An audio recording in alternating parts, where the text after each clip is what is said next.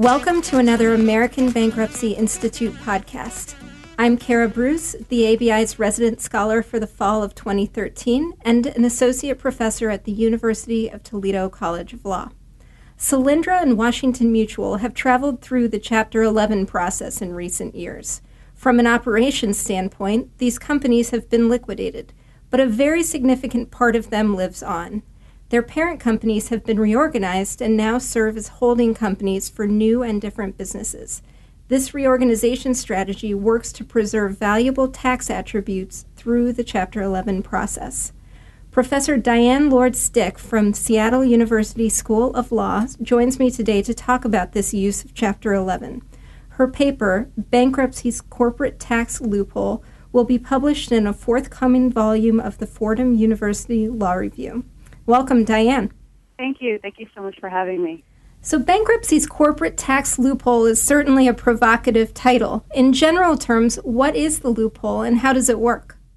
Well, imagine a company with a failing business that is drowning in debt. On the bright side, this company also possesses a very valuable asset, its tax attributes, including net operating losses and credit carryovers. This asset is unique because, unlike most assets, if the company liquidates through a Chapter 7 bankruptcy, it will be extinguished. That asset will be extinguished, and its value will not be realized by any shareholders or creditors. On the other hand, even if the company substantially liquidates the business using Chapter 11, it can, thanks to a loophole, preserve this valuable asset. And even better, it can direct the value of that asset to its preferred stakeholders, rather than have the asset's value allocated among stakeholders according to bankruptcy's distributional norms. Solar cell manufacturer Solyndra took advantage of this loophole, as you call it, which you highlight in your paper. Why don't you give us an idea of that case so we can wrap our heads around this concept? Sure. Well, in September 2011, the financially troubled solar cell manufacturing company, Solyndra LLC, and its parent, 360 Degree Solar Holdings Incorporated, filed voluntary petitions for bankruptcy protection in U.S. Bankruptcy Court in Delaware. Now, although Solyndra faced a host of financial and economic difficulties, it did not pursue liquidation under Chapter 7.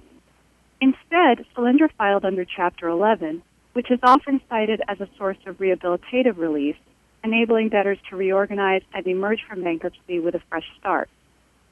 Nonetheless, it seems that from the outset, the company intended to utilize Chapter 11's liquidation mechanisms rather than its rehabilitative devices. In fact, almost immediately after filing for bankruptcy, the company sought court approval to sell substantially all of its assets. Then, the company advanced a Chapter 11 plan that contemplated the liquidation of Solyndra LLC, which was the operating subsidiary, as well as the reorganization of 360 Degree Solar Holdings, which was the corporate parent. Of course, following a series of sales, the parent that would emerge from bankruptcy bore very little resemblance to its previous incarnation as the holding company to a solar cell manufacturer. With no operating subsidiary, no manufacturing assets, no significant employee base, and no active business, the reorganized parent was arguably a mere shell. Of course, by pursuing this quasi or pseudo-liquidation, the parent also emerged with Solyndra's valuable tax attributes, which may generate up to $350 million of federal income tax savings for any investments that are subsequently stuffed into the reorganized parent. So what is 360 Degrees Solar Holdings, or the parent company of Solyndra, doing now? Well, as a private company that has only been out of bankruptcy for a short time, a period of months, it is difficult to obtain a complete picture of its activities. Most likely, it is engaged currently in capital raising to pursue an acquisition strategy. This is the case for the Washington Mutual reorganized parent, which also emerged from Chapter 11 with substantial tax attributes related to its liquidated subsidiary businesses. When companies engage in this process, preserve tax attributes through parent company reorganizations, who are the major beneficiaries and who, if anyone, is harmed? Well, it depends on the case and the dynamics of that particular restructuring. A central claim of my article is that the debtor's valuable tax attributes are transformed by the tax laws into marketable property that then escapes Chapter 11's distributional norms because these tax attributes are not consistently treated as assets or as property of the estate in Chapter 11's absolute priority safeguards. In other words, bankruptcy law fails to provide an efficient mechanism for recognizing the value enhancements to the debtor's stock and for ensuring that such value is allocated fairly. In Solindra's case, the major beneficiaries were certain equity security holders and creditors at the expense of certain other creditors. But it will depend on the balance of power in any given case, as well as the strength of various coalitions that form in the negotiation process. How does this result, the one that was achieved in Solindra or in similar cases, differ from what would happen if a business liquidated in bankruptcy under Chapter 7 or was acquired outside of bankruptcy? Sure. Well, when a company liquidates in Chapter 7, its valuable tax attributes are extinguished. This outcome is dictated by both the tax and bankruptcy laws. And when a company is acquired outside of bankruptcy, the tax laws impose significant limitations on the future use of a lost corporation's valuable tax attributes because the acquisition, to the extent it creates a change in control, then these limitations kick in. But because these latter tax laws make an exception for bankruptcy reorganizations, Chapter 11 offers a unique opportunity to shed unwanted assets while retaining the future benefit of these tax attributes. And that's, of course, the loophole that I'm discussing in my paper.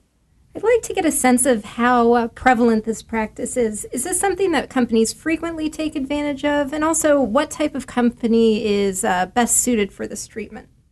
This strategy has been used by many companies in recent years. Of course, Solindra is a prime example and the one that I rely on in my paper. But Washington Mutual and also PMI Group have also used a substantially similar strategy. The device works best when the operational assets are housed in an unincorporated flow-through entity with a corporate parent.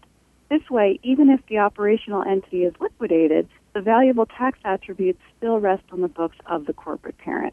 So that's, of course, what gives us the quasi or pseudo-liquidation strategy because we are liquidating a subsidiary and reorganizing a corporate parent.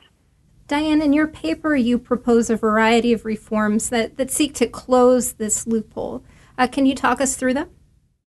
Sure. Well, because the loophole arises at the intersection of tax and bankruptcy law, I propose reforms to both areas.